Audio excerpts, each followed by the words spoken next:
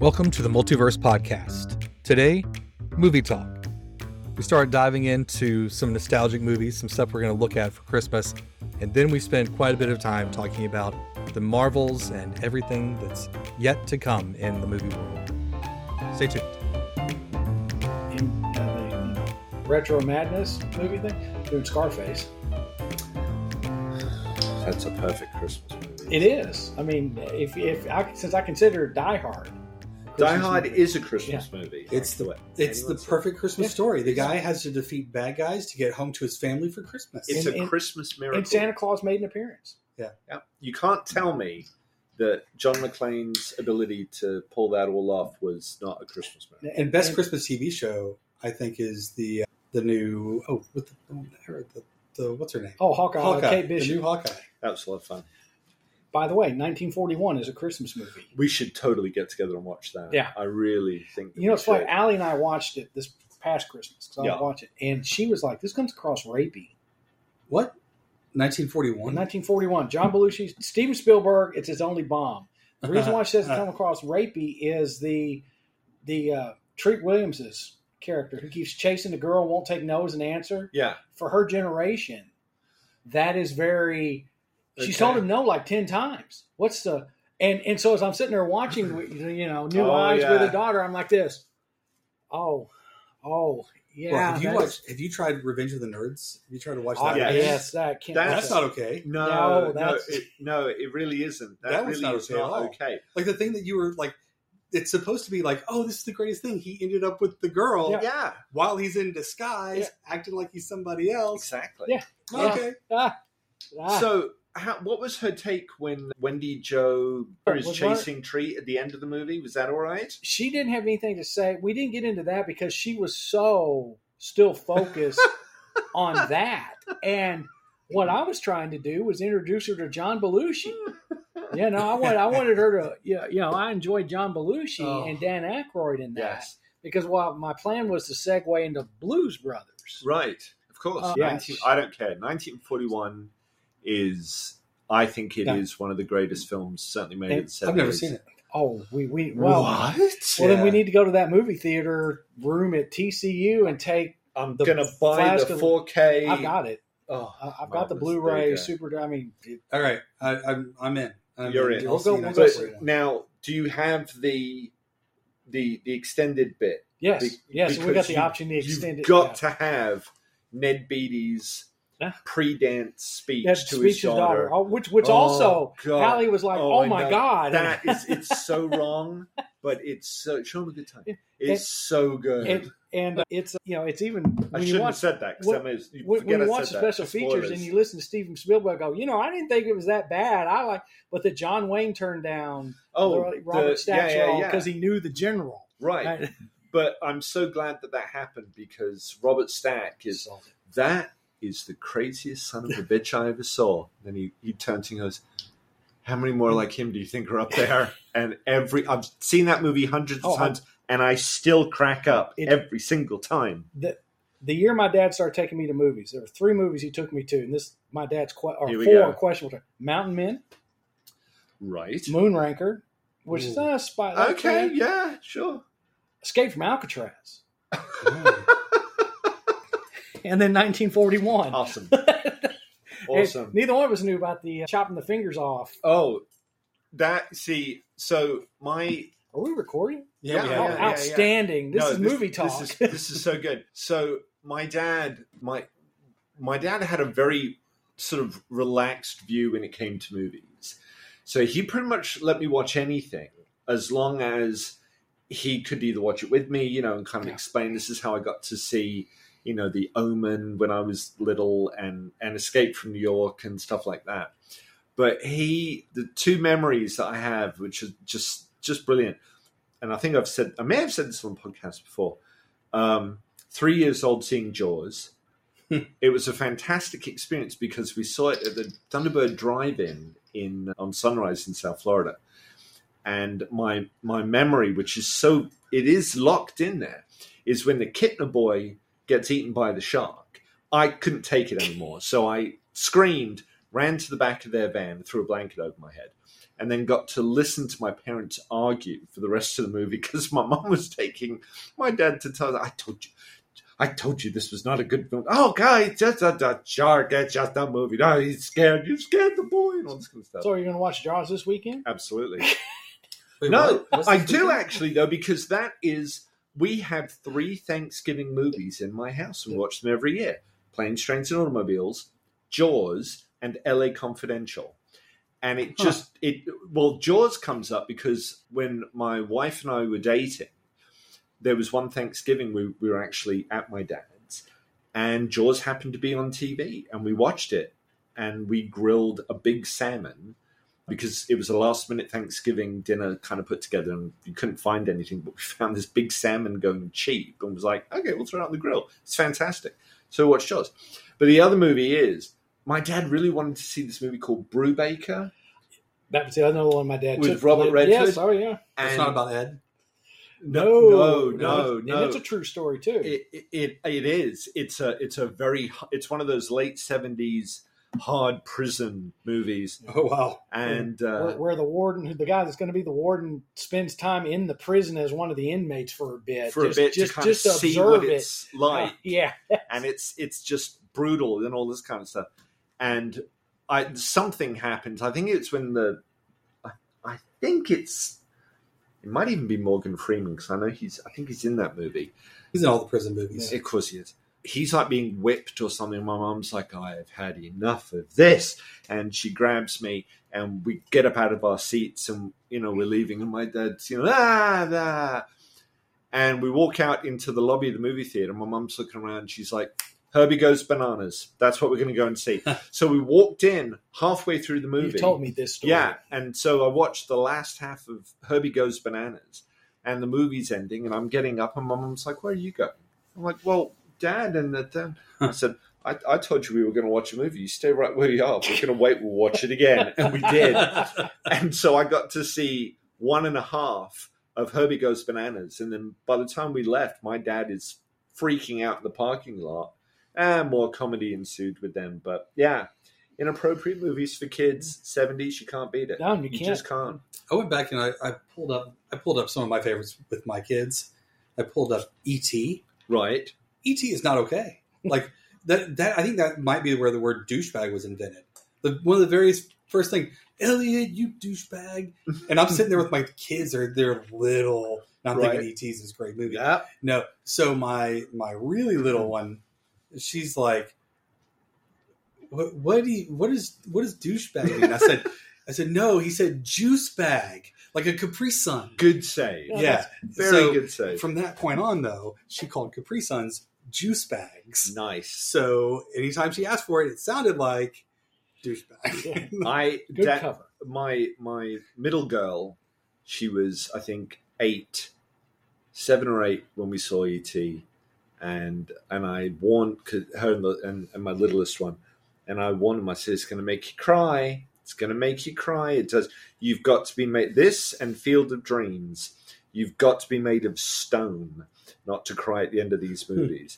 And she was like, I'm not going to cry. And I'm like, I'll bet you $5. Yeah, she lost. She lost so big. It was great. Excellent. That's the way it should be. Absolutely. That's it. But it is funny when you show kids movies like speaking of Dagmar, middle girl, I still get grief, and it's been like 10 years, over 10 years, well over 10 years. I still get grief for showing her The Black Hole. She got so, when they go through and they're seeing the hallucinations of, Maximilian and the mad professor have bonded into one in hell, and the angels and the stained glass and all this stuff. And she's just freaking out. It absolutely disturbed the heck out of her. I still get grief. Every so often I'm like, you want to try and get Black Hole another go?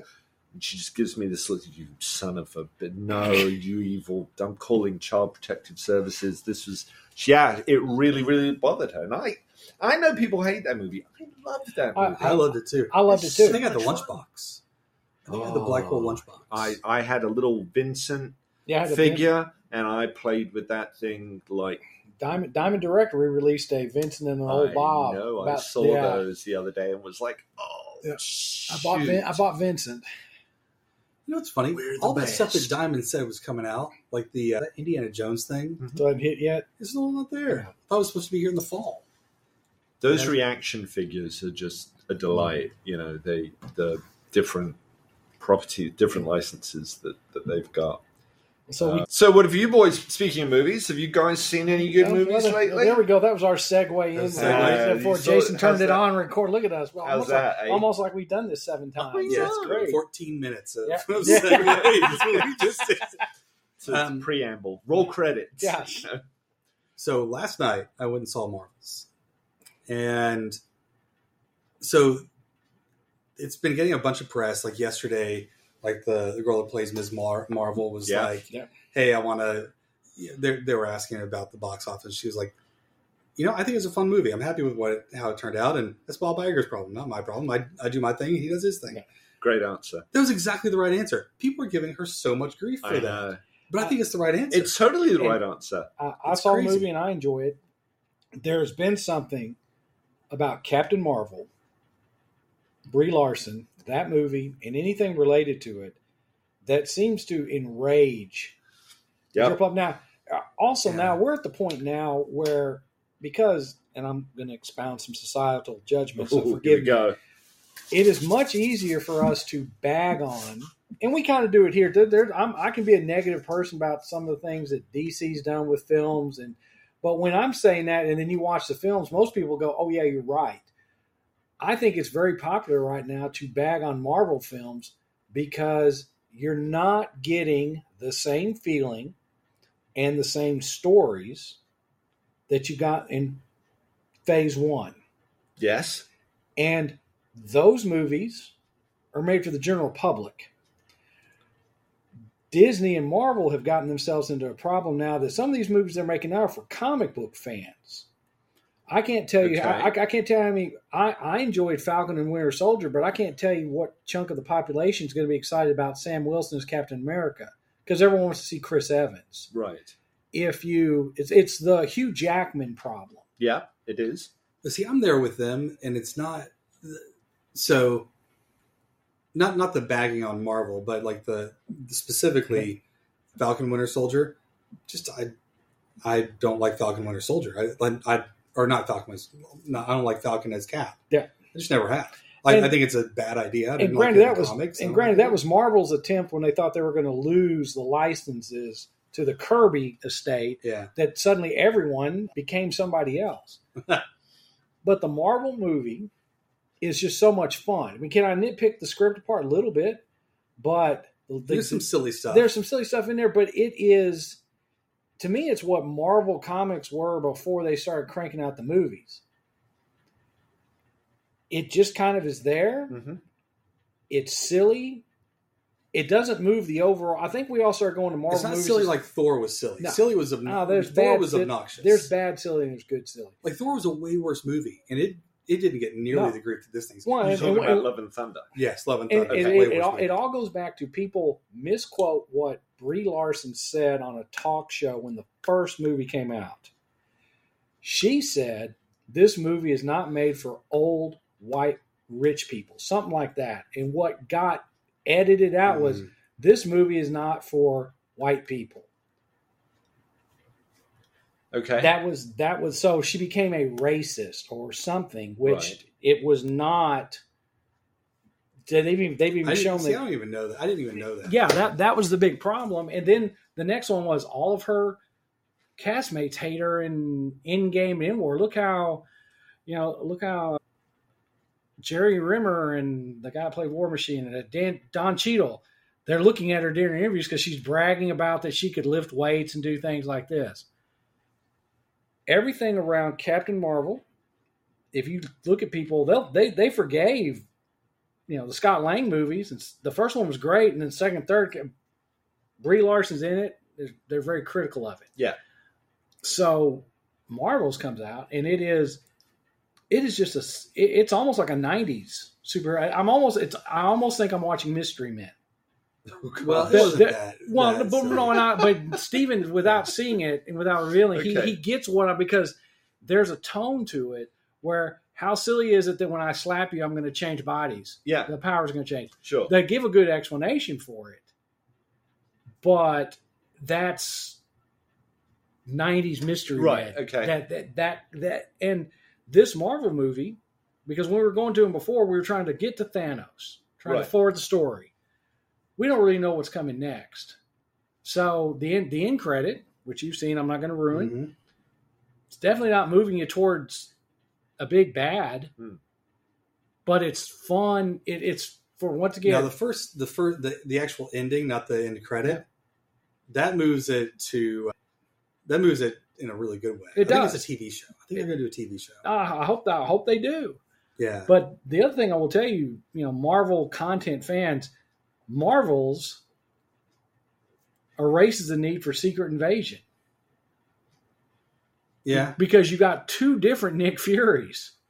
That's true. And you got two different looks at the Skrulls' societal problems. Okay. Because on Secret Invasion, you've got them on Earth, but then you see them on and God bless them, a planet that John Byrne created in the Fantastic Four run, where there's also some refugees, and they seem to be in better shape, even though stuff's going wrong. Once you see it, Stephen, you'll get what I'm saying. I do want to see it very much. I'm looking forward to it. I'm sorry it's not making the money. Go see it. It's a fun. It's just you take. It's a great movie. It's a great movie. My theory is they should have released it on Thanksgiving. I think it's a Thanksgiving movie, and I was waiting to see it with my kids. Right. So I didn't see it on opening weekend or the next weekend because I was waiting to see it with the kids when they were all around. Right. So. Yeah. Well, it might bounce back. I mean, that's the thing. It might. I'll also tell you something that's interesting. Allie and I go and see it at the 10:30 showing Thursday night. Mm-hmm. Okay, that's our routine. We're sitting there, and theater's about a little under half packed. Most people sitting around us thought they were seeing a Miss Marvel sequel. Oh yeah, okay. Rather than a Captain Marvel sequel. Someone was talking about, and Allie turned and goes, you've seen a Captain Marvel sequel. It's like, no, we're not. No, and I then I go back and Allie goes, look at the marketing. They did because of some of the negative things. I mean, there's people saying Brie Larson needs to be executed for treason. That's crazy. So they did shift the tone of some of the trailers where it was a balance between the three, or it was Miss Marvel heavy. So once again, this movie is made for the general public, but we as comic book fans can kind of pick up on little stories here. And the, like I said, the next wave, the Sam Wilson, Captain America, all that, that's the general public isn't going to go for that. The comic book fans might enjoy that. But this one is that example of they don't know what they're seeing. They just showed up. Oh, it's a Miss Marvel. Yeah, I just finished it on Disney Plus. I think it might. And granted, you need to use that girl, that little actress. You need to use her as the front woman. You do.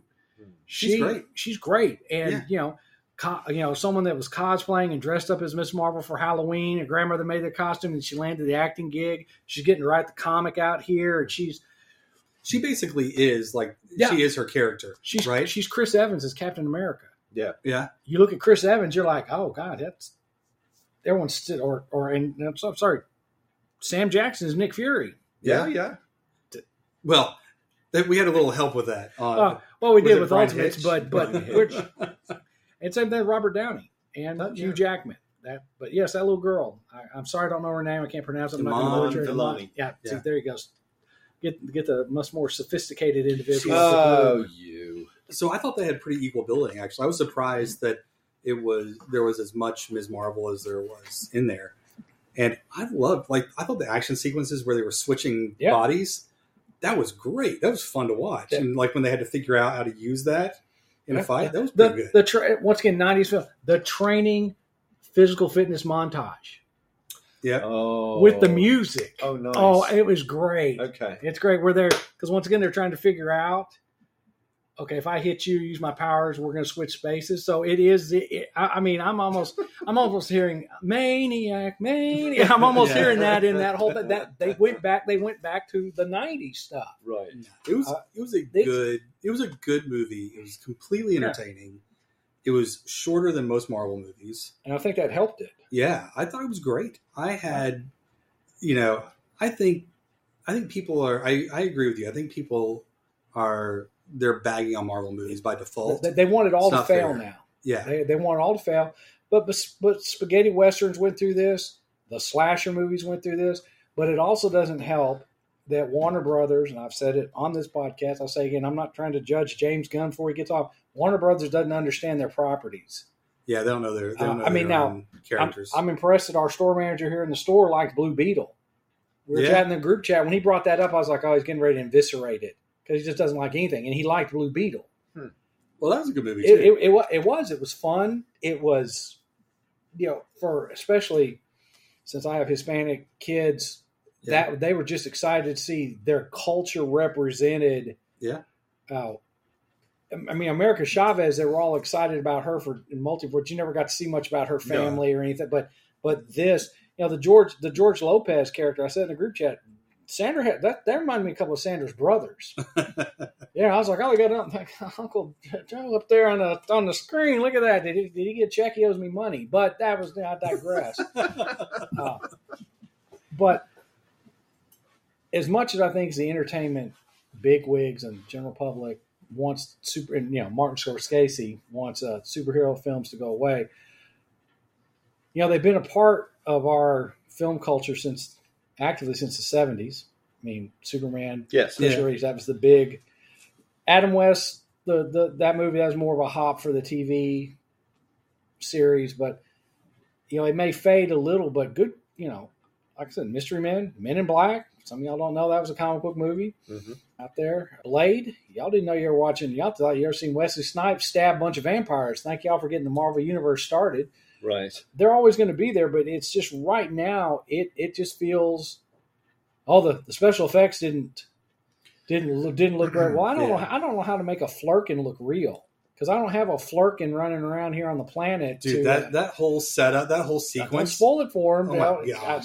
There's spoilers. It was so Flurkin-y. Okay. Well, no, I do. I'm looking forward to seeing it, but you also look like you have some thoughts, so I've rambled on. No, not at all, not at all. I mean, yeah, I do have thoughts for why not, thoughts, but I think this was expected, certainly since Endgame, when they started to go into their next, oh crap, story or big unifying, thing. The detractors were going to come out of the woodwork. And I think there's a couple of different elements to that. Number one, Endgame did set the bar spectacularly high. They did a very, very good job with that. But I think a lot of Endgame's success is built on the strong movies that came before it. That story was very strong going from 2008, Iron Man, through to, what was it, 2018? Yeah. 18. Yeah. They did, I think they did an extraordinary job with that. But the reality is that, and it's very, very, I think it's very omnipresent, if that's the right word, in today's society, is that it's a heck of a lot easier to tear something down than it is to build it up. And I actually think a lot of people struggle with even allowing themselves to like things. Yeah. Like you can't even articulate why you like things anymore, because if you do, there's always some treacherous little cellar toad who's going to come out of the woodwork. I like that word, though. You're very welcome. Yeah. And say, oh, no, it was. Let me tell you why you're wrong. And then they go off. And it's like, yeah, but, do you like anything? Yeah. Or do you just spend your days in this cloud, this, very, I always think of that South Park episode when they go to San Francisco, and they're all smelling their own, and that's it. It's look, try and find the good in it, and if you really hate it that much, why on earth did you go and see it in the first place? It's like it feels to me, and especially when it comes to Brie Larson, and that first Captain Marvel movie, because it felt to me like the people who were going to see it, unfortunately, they were there probably with a little notepad and a pen light to make notes of all the things they hated so that they could sound cool and clever to their other Celotoad friends when it was all over and done with. Look, Marvel's been pretty spot on when it comes to casting. I thought Brie Larson was a brilliant choice. And she did great. She did great in the movie. And isn't it sad that $46 million on an opening weekend is considered a failure? Oh, I know. That's ridiculous. I mean, yeah, granted. Well, they didn't make Endgame money. I don't remember that. I don't remember the last one. Is it Endgame like the number one or number two movie of all time? And I mean, and something else caught it eventually, but it's you can't use that. And Marvel has its faults. But as an old, long-in-the-tooth comic book fan, and also acknowledging that there's a lot of things you can't put on the screen that you can do in a comic book. Yes. I can definitely appreciate that I can pick up an Iron Man comic and Robert Downey embodies 80% of what that comic book. And granted, as time went on, they adjusted, the comic book personality to Robert Downey. I think the one that really hasn't changed much is Captain America with Chris Evans. They both pretty close. Thor so fluid that you can get different versions and you're fine. But Chris Hemsworth, he's so good. He's good at Thor. But Thor's personality has changed with the Walt Simonson, the Stan Lee. That's right. They weren't thee and thouing a whole lot. But he did. Marvel's casting, even the ones that are not my favorite characters, I've still been like, that's you went out and did. Sometimes you did too good. Yeah. Fox did too good with, once again, Hugh Jackman, Patrick Stewart. Oh, he was born to play. Yeah, he was. Ian McKellen. Nobody can pick that up again. Magneto, and then the younger ones. When they did Young Magneto. Those. I'm trying to remember the name of the guy who did Young Xavier because Professor X. James McAvoy. I knew it would come to me. And Michael Fassbender. Yeah, I thought they were great. And he can play Magneto. He can play Dr. Doom. Yeah. He could play. That guy can do just about anything. Yeah. That guy's pretty good. I want Mads Mikkelsen to be Dr. Doom. I'm just saying, you take Fassbender. There's a couple I see that for the Doom, and you've got to get it Doom right, because the two attempts, both times they've made him Doctor Strange Magneto. Now, granted, the guy that played him, the actor who played him in the first, from Nip Tuck that played him in the first two movies, as Victor Von Doom, he did great, the arrogant, kind of cocky. But the minute you turned him into Magneto lava powers, that's not. Well, I gotta tell you, the second Fantastic Four movie, I was trying to think of bad superhero movies. That second Fantastic Four movie might be the worst movie I've ever seen. I don't know. Have you seen Superman 4? I didn't mind Superman 4. I kind of liked it. Nuclear Man. With the fingernails. That's poor old John Cryer. Yeah, but no, I think it's, again, you can't. It's and also you got to look, something else we've all got to take in, and this goes back to Celotoads on the internet, is that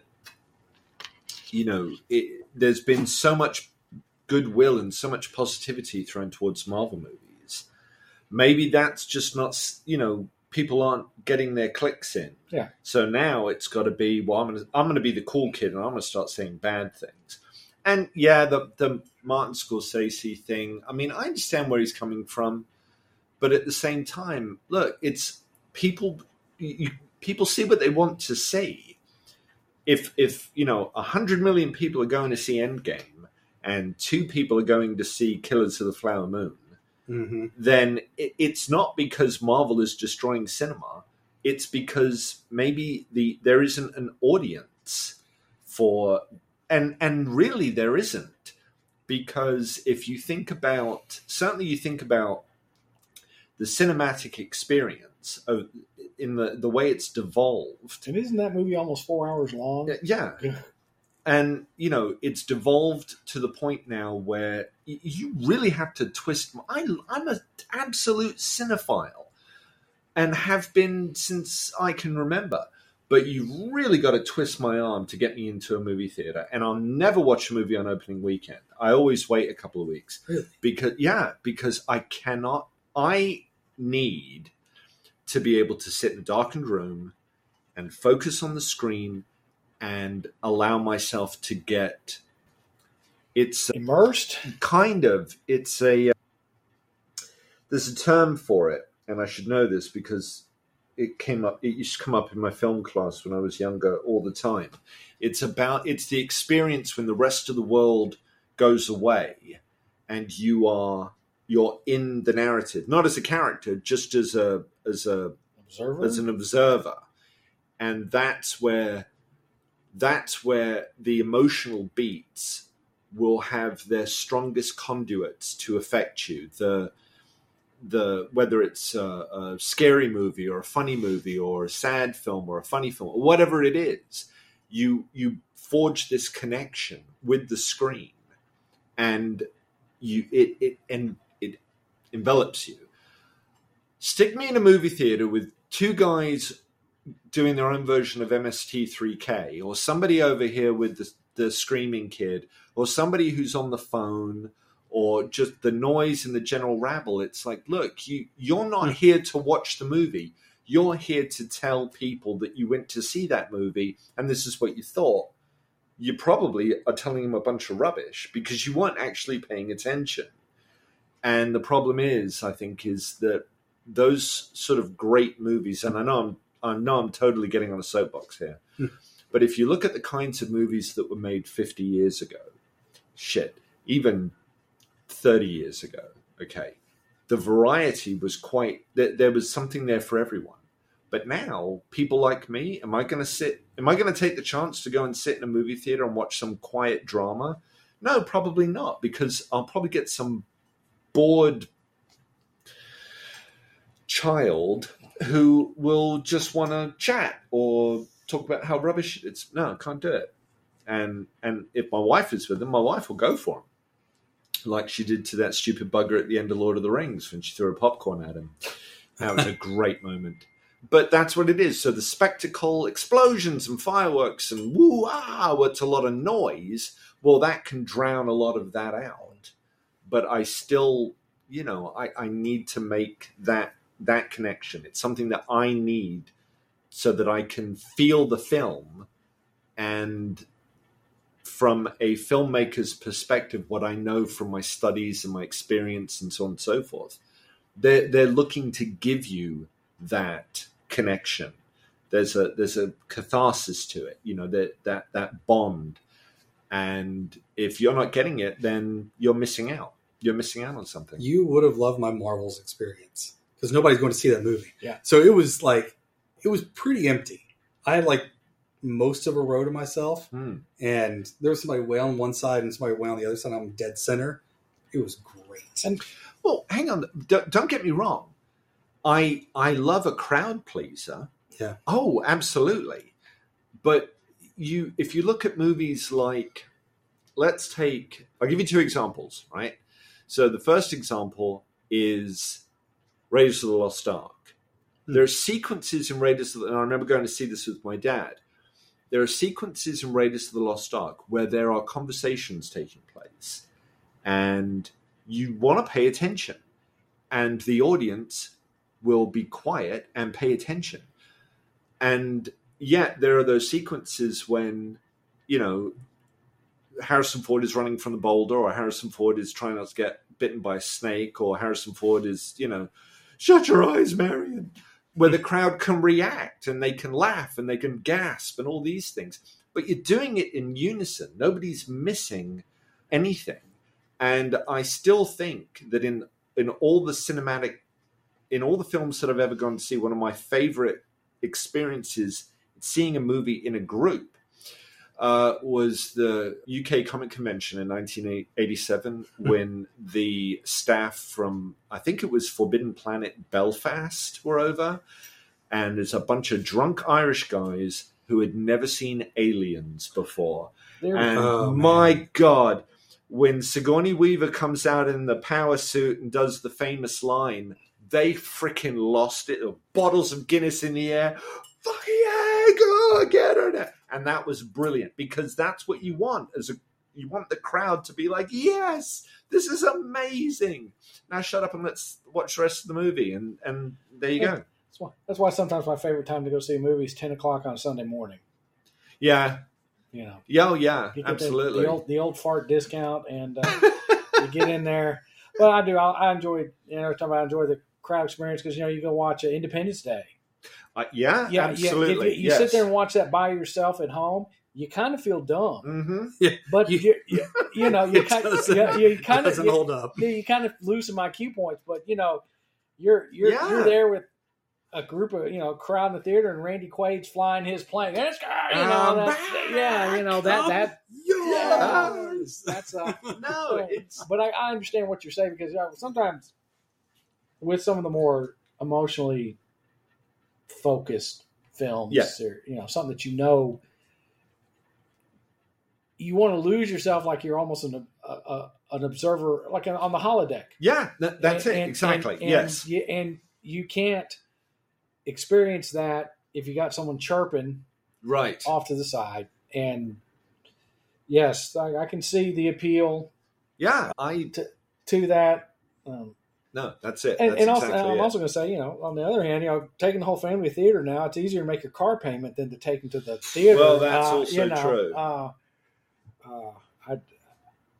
And it's a shame because there are movies that come to the theater, and I want to support those films because I would like there to be more of a diversity and variety of films. But yeah, I mean, you can support it. You can just buy a ticket and not go.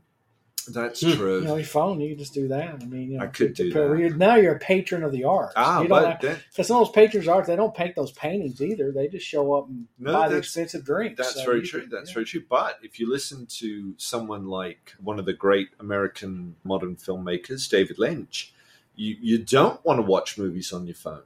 That's like the worst way of watching. Also about buying the ticket on the phone. Oh, I'm sorry. Yeah, the only time I watch movie on the phone is when I'm, at the dentist office or something. Right. That's on the plane. Yes. On the plane. Yeah.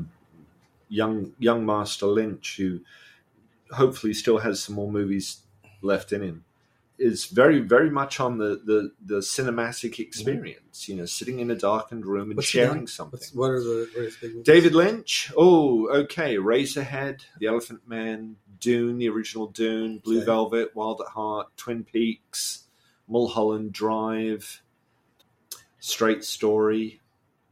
Well, also I could go on. Talking about the cinematic experience, and this, once again, long in the tooth old man here talking. For us, even Jason who's the young pup in the room. Yes. If we weren't going to the theaters, we weren't seeing movies.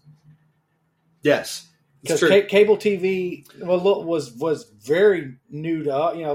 The fact I could sit remember our first VCR. Yep.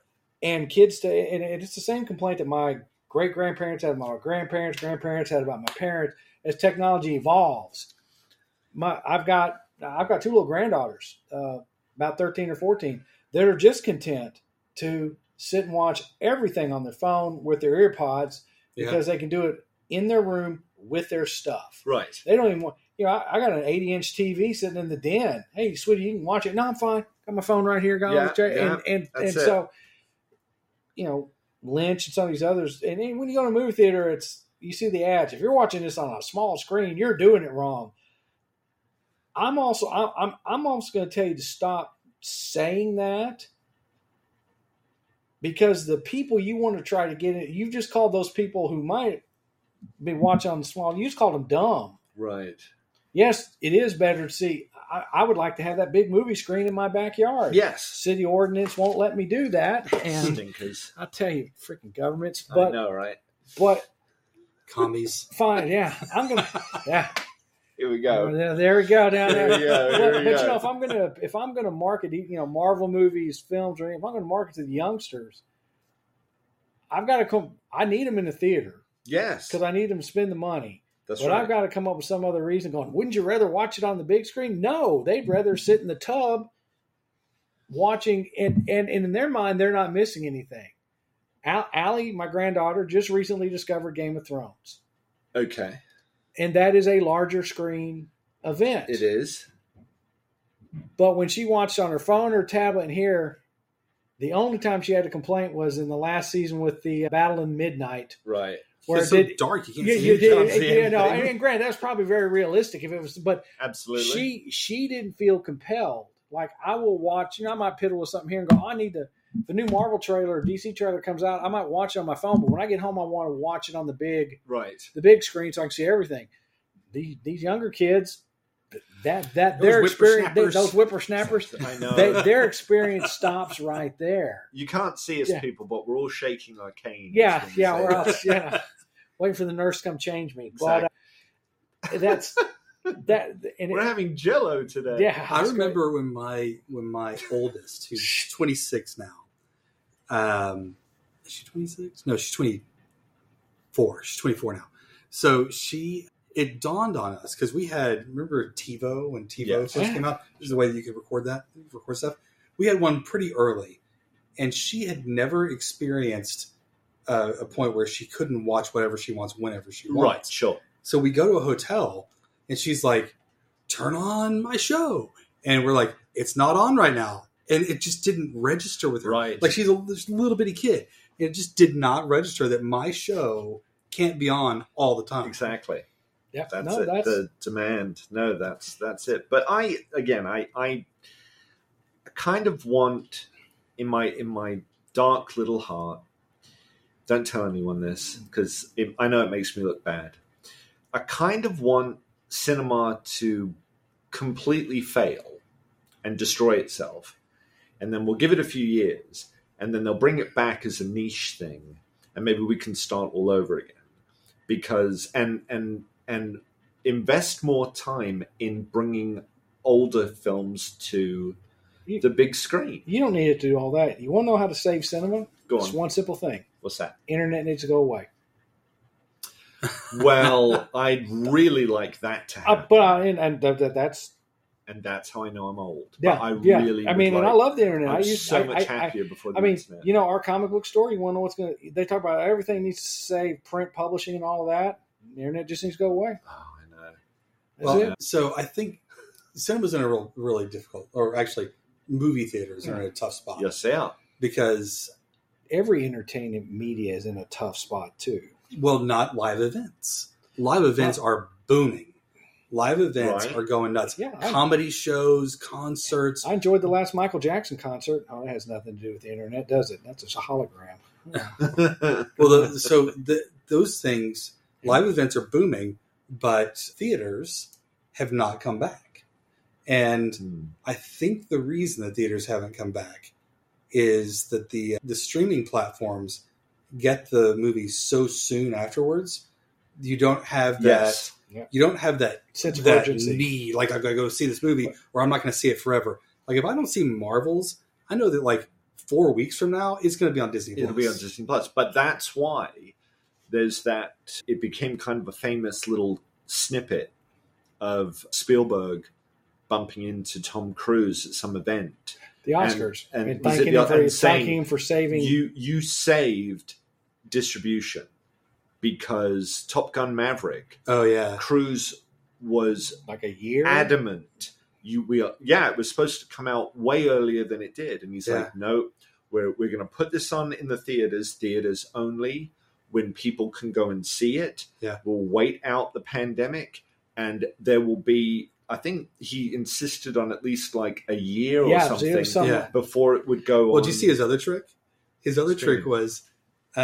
He had creative control over the thing, and they finished it, but it was like they hadn't opened all the theaters yet, and he was like, "Yeah, it's not done," and he just wouldn't release it. He wouldn't say it was done, and he held it until he thought that an audience could see it. That's right, and he just sat on that thing and said no, and then finally it gets released, and it was a super fun movie. Now, was it Scorsese cinema? No. Was it awesome? Yes. I mean, and it was great because it was a modern day Star Wars. I still haven't seen it Okay. because it's not necessarily my thing. But I have all the respect and love in the world for Tom Cruise for holding that line. Yeah, Hell Xenu. And that's absolutely. And you just couldn't help yourself. He just well. No, I couldn't. Did that get him? Was that enough to make everyone forget about the couch, jumping on the couch? I mean, once again, for me personally, yeah. I once again, if I judged Cruise on that, I would never seen any of his movies. I've seen. But I like his movies. I like his movies too. But this Top Gun movie is Star Wars. Okay. You have so you got Goose's son, Right. orphan. Right. Tom Cruise, older mentor, shows up, Right. teaches him how to be a warrior. Then you've got some cocky guy that's competing with him over stuff. Okay. So he's a pilot. And then your mission is that you have to go blow up a 3-meter wide hole, and you have to fly through mountains. And the first pilot misses. So then you're going down there. Right. So Goose's son is going down there. Busted. Your computer's busted. Luke turned his alarm, drops it in there. And just as he's doing, another enemy fighter comes in. So the cocky guy comes in and takes care of him. Oh, love it. And this is statistically impossible. And you have to make this. You come out instead of a trench, you're coming out of a volcano or something. It's Star Wars. Okay, I do have to see it's blow for blow. And at the beginning, Tom Cruise is in a Warp 10 jet suborbit, like going Mach whatever that would turn your body to jello. Nice. And so it's Tom Cruise. It's Tom Cruise. Once again, just don't put him in a mummy movie, and you're fine. See, I didn't mind that movie, but he's the reason it went down the shitter because of his creative control. Oh, because Alex Kirkman, the director, is the one running the Lower Decks universe in the New Star and then Strange New World. So you had to get out of that to go over there. But yes, Tom. I don't hold any actor's politics against him. Because I'd never be able to say that. There's a few areas. If they're like, every time before I make a film, I take 2 babies and run them through a leaf, a tree wood chipper, I probably wouldn't be going to see that movie. In fact, somebody thinks that Xenu's coming back in some DC-7s and going to save all the Thetans out of volcanoes. That's fine. I still want to watch Mission Impossible. Be careful. We don't want to get sued. I never said they were wrong. I'm just stating their beliefs. I like the Mission Impossible movies. I love the Mission Impossible thing.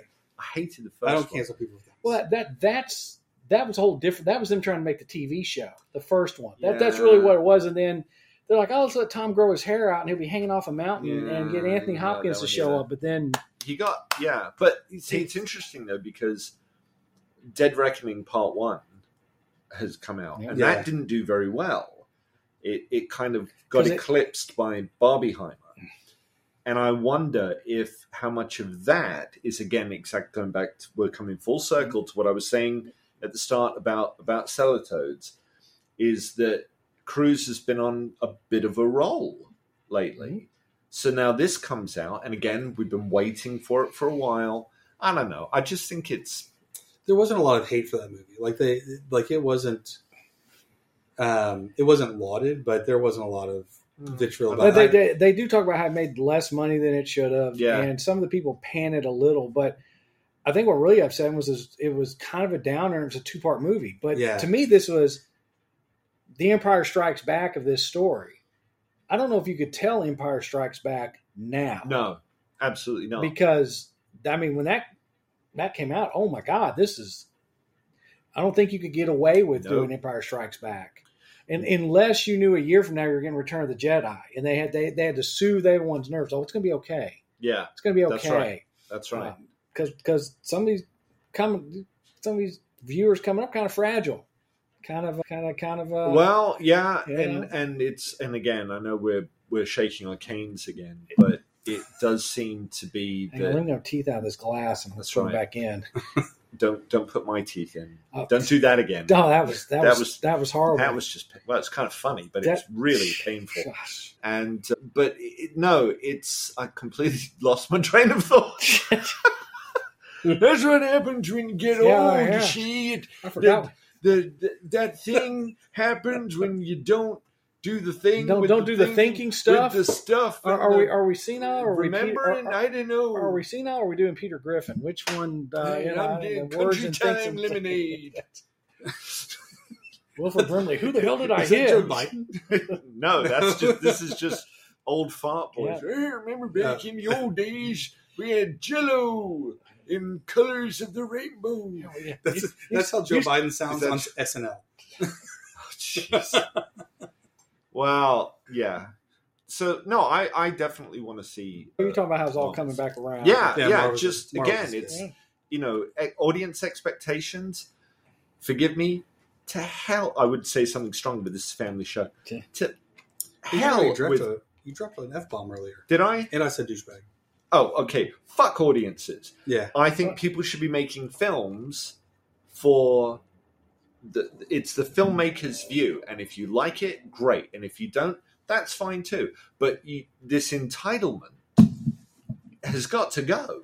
So I'll tell you when I stopped watching like the award nominated movies. I was on a flight, and it was a super long like Europe somewhere. Yeah, and they had all the Oscar nominated movies on like a playlist or something, and I just sat there and just watched them.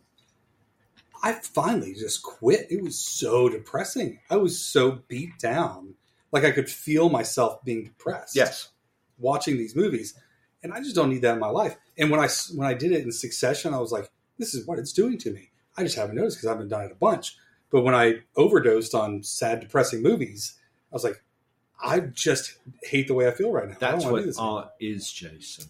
Yeah, I'm kidding. No. I had a good time last night. I had fun watching the Marvels. It was fun. That's it. Well, once again, back to the core statement. Want all that? The internet just has to go away. Say goodbye to your Amazon. Say goodbye to your online banking. Before the dark time. But say goodbye to online bill pay. Direct deposit has to go away. You have to get your check. You have to have the check couriered to you. But the nice thing about that is, remember back in the days we could write a check and float it for 2 weeks. Float it for 2 weeks. Yeah, it's like, okay, so yes. So yeah, because these bills are here, but it's going to take 9 days for them to process it to get to the bank, because they have to put it in an envelope and send it to the bank. Oh, a great time. My favorite was that's why the middle class is failing. Exactly, is because of the instant instant removal. Yeah, you don't have that. That's why we're not thriving. I did put it in the post. I sent oh my God! Yeah, you're right. Post. It's going to take ages to get. We are shaking our canes. Look at this. This is This is what's happening to middle class kids. Is you couldn't float your car payment for 2 weeks. That's get right. that second check in there. Yeah, no, that's. Well, we're educating some people. All right, so are you guys going to see Aquaman? Yes. I don't know. Might as well finish out the Snyderverse. Yeah. I probably will see it because I like the underwater stuff. I thought that was really cool. Well, your wife's going to like it because they're running around in Warlord's backyard again. There's a whole section of that she'll want to see it because it's Jason Momoa. Your wife, the three of us here are the only ones that really know, and my buddy Jeff that listens to the show, we're the only ones that know Warlord mythos. Yes. So, and I can't say this. What's the name? Skartaris. Yeah, thank you. And in the little DC animated movie that's just I saw the trailer for that, and I saw that was like, hang on. And what these sneaky guys are doing, I don't know if James Gunn's a part of it. So they've got the Jason Ackles Batman, and I don't know who's doing Wonder Woman, but she did a great job. At the end of it, it's leading into Crisis on Infinite Earths because Harbinger shows up and grabs these three to go meet the other ones. And I really hope we get some Bruce Timm. I mean, Kevin's gone, so you can't do Batman. Right. But, you got Tim Daly and the other guy. You can do a Superman. But that's true. Yes, I want to see Aquaman. May not go opening night, but... See, I'm going to go, and I know for sure people are just going to bag on this movie like crazy. Like, I can tell already people are going to bag on it. Of course. I don't care at all. That looks like a great movie. And I got to say, I kind of like Momoa as Aquaman. Yeah, it's a lot of fun. And I'm sad that, I think the casting that they had for the Snyderverse was so good. The scripts were not all the scripts were bad. most of the scripts were bad. So if they had good scripts with that cast, it would have been amazing. That's a show all on its own. It is. Yeah. Because it talks about an ongoing problem with competitiveness between studios because, I want another Star Wars. Who else is going to do it? Would we have this property? And they were trying to race Disney, and they tried to turn their universe into... Now, nothing wrong with tent poles. I don't know anyone on the planet who doesn't know who Superman is. And I don't really know anyone over the age of 5 or that couldn't tell me his origin.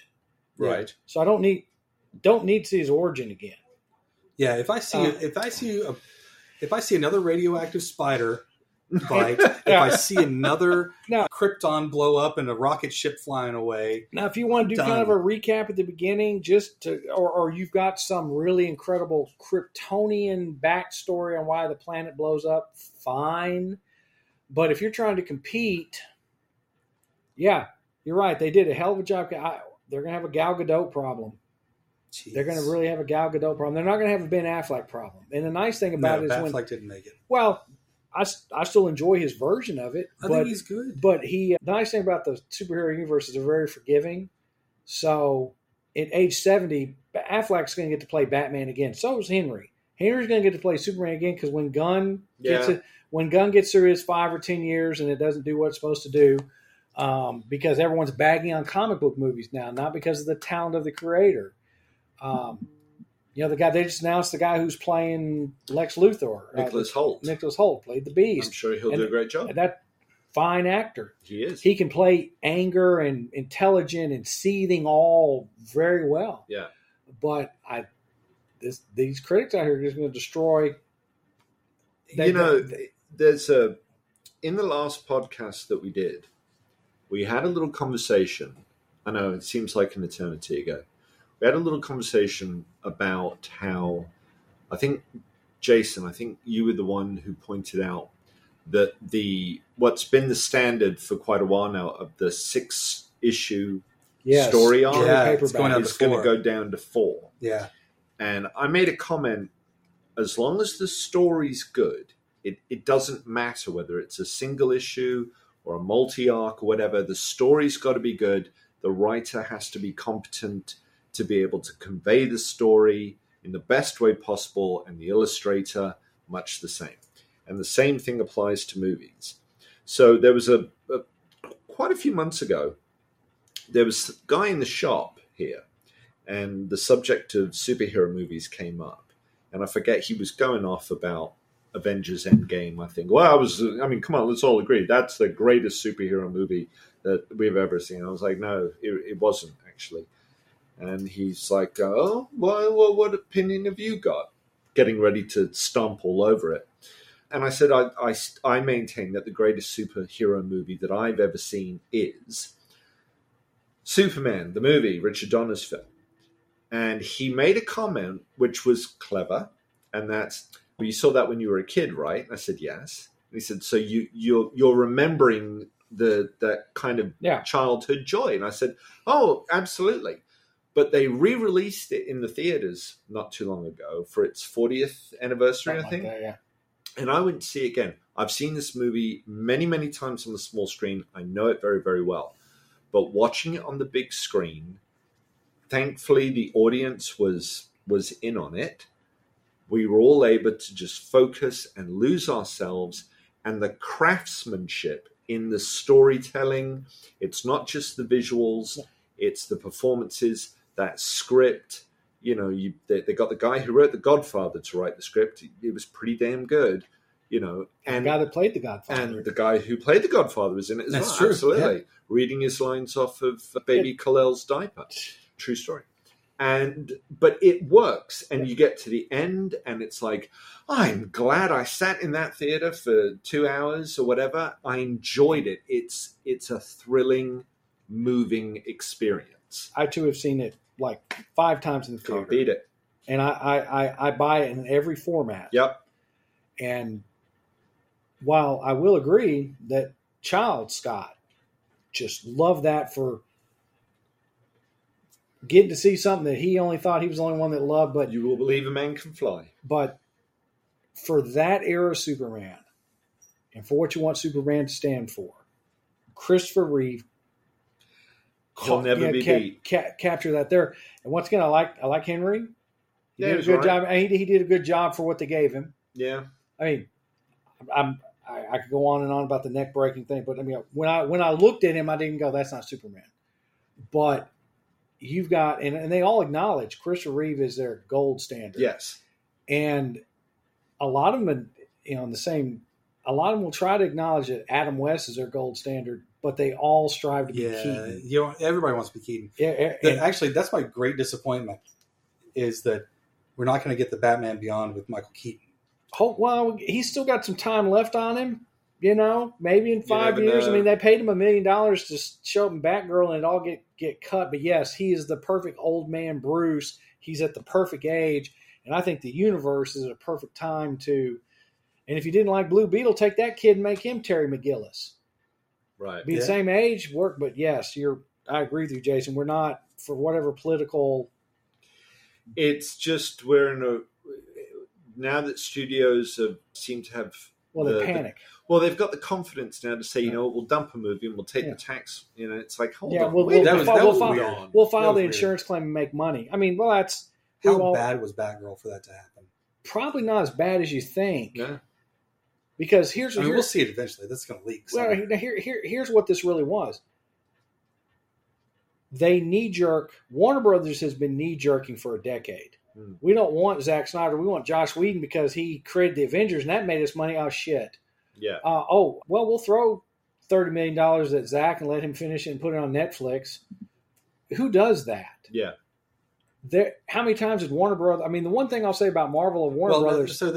Warner Brothers. The Joss Whedon thing that wasn't like. There was a death in the family. There was a death in the family, but they could have gotten Steve St. James to finish it out, but they went to the guy who did the Avengers. I mean, they could have picked other people. Their thought was if he could do it, this is how they don't understand the properties. He could do it over there. I mean, that's why do you trade baseball players? Why do you trade quarterbacks? If he's winning over there, come over here. But they get panicky, knee jerk so fast because what's interesting about that? What? There weren't complaints about Joss's behavior on Marvel sets. There were. There were. Scarlett has some things that she keeps quiet, and she's even said Scarlett Witch has no Scarlett Johansson. ScarJo actually said there were some times that we had to have an understanding. There's been I'm not getting into whether Joss Whedon was a creep or not. I've heard enough that he might have been. But what I was trying to go to with the movies is after Iron Man, I don't know where Kevin Feige was. I know there's a couple of leadership, but Marvel Studios wasn't there. But Marvel's had one vision. Warner Brothers has fired like 4 creative heads. I mean, the three of us here, as smart as we are, if I gave Jason the Warner Brothers universe, he'd have one idea. We can him, then you. I mean, all three of us are going to have drastically different. Think about what character right now do you use to launch the DC universe movie? Jason? Who would you? Superman. Plastic Man. No, Superman, of course. Wonder Woman. She was, from a business standpoint, she was the most marketable, successful one out of their tentpole movies. People still flock. I mean, if I can get Gal to come back, because when her next one wasn't great. Well, let's screw the second one. They didn't have, but I thought Sally was going to pull it off, but it wasn't good. If you take Man of Steel, Flash, and Wonder Woman, because we didn't get a Batman movie, we didn't get a Cyborg. So if I got those three, if I walked out there and said, "Who do you want?" Everyone wants Gal. No, that's true. But just different businesses. Yeah. So, and that's what the problem is with Warner Brother movies. Is that anyone that made a film, if you resurrect Leslie Nielsen, put him in charge, it would be Plastic Man. That'd be fun. It would be fun. But Marvel is always, at least for good or bad, Feige's always been, don't know whether he's really cracking the whip or not. I mean, for however crazy Joss Whedon is, he kept it under control. Yes. It didn't get out.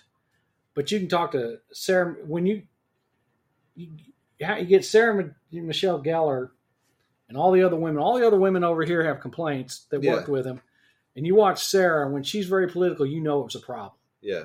Because she was the star. She should be, you know, I'm sure he was a creep. Yeah. I mean, fine. I mean, I say fine from the standpoint that I'm not going to hire him.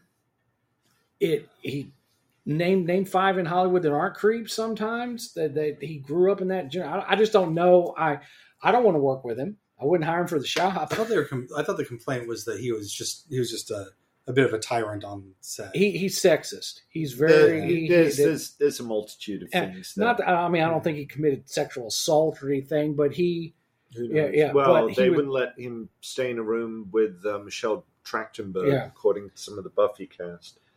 But no, the thing is that's and we don't want to get down that rabbit hole. But I mean, that's about Josh. It's but you have one vision. He did Avengers, and he was the guy gun for but he was gun for hire. Yeah, they brought him in, comic book nerd. He knows how to. Script doctor. What's that Firefly movie? Serenity. Yeah, he did the whole Firefly universe. Yeah, so he can do the setup. Are we getting close? Over. Okay. Yeah. Well, I'll be quick. So he was gun for hire. His frustration on Age of Ultron was that at that point he thought he could have more control, and the Marvel machine, was like, no, we still want you to do this. We still want Thor in the rock pool, and we want this and we want that, which he didn't like, but tough. DC asks him to help out with Justice League, and I think they just let him go on. He needed a Feige or a Galen Hurd or somebody to be like, nope, you're still gun for hire. Yeah. It's not your thing to play with. And there you go. Damn. Too bad we had to cut that part out too, because I didn't want to sound like I was bagging on like. Did we cut it out or did we hit stop? Oh, is it still going? Still going. I thought the hour just dropped off like that last time where we stopped in the middle of a sentence in it. No. Okay. Yeah, for the record, I'm not trying to say Joss Whedon's a creep or anything, but no, we don't want to get sued. Well, we sue nothing, get nothing. That's just my go-to thing. Yeah. Unless, of course, we're talking about Harlan Ellison. Well, he'll come back from the grave. He will come back. Yeah. That's what is that Elliot Gould line from Ocean's 11? He'll kill you, and then he'll go to work on you. Yeah, then he'll go to work on you. I think that's with any of these universes. The problems with some of the Star Wars stuff, you need one voice. Abrams. I mean, now the Dave Filoni, who's had success with Clone Wars and Ahsoka and all of this, they've now given him control over the creative part of that universe, and now it's going to be one voice, one vision. Now the story can still suck, but there'll be a consistency. What about they didn't do that with Favreau? Favreau kind of got this weird partnership with Filoni, where I think they're business partners. Okay. Because Favreau also showed up in the Clone Wars, did voices, had some scripts, had some directs. But I think Filoni was George Lucas's heir apparent when they started the Clone Wars TV series, which, going back to, I can't remember that this stuck with me about how, The Force Awakens isn't your Star Wars. Clone Wars is not as silly as Lower Decks, but Clone Wars, the whole 8-9 season series run, is our Star Wars. If you ever get a chance to go down that road, that's a lot of fun. Thank you for listening to the Multiverse. If you'd like to join us in person, you can do that at the Multiverse in Hearst, Texas, our brick and mortar store. If you'd like to shop with us online, you can do it at www.multiverse.shop. If you don't mind, do us a big favor. Give us a review, like us, and make sure you subscribe so you can see all the episodes as they come out. See you next time.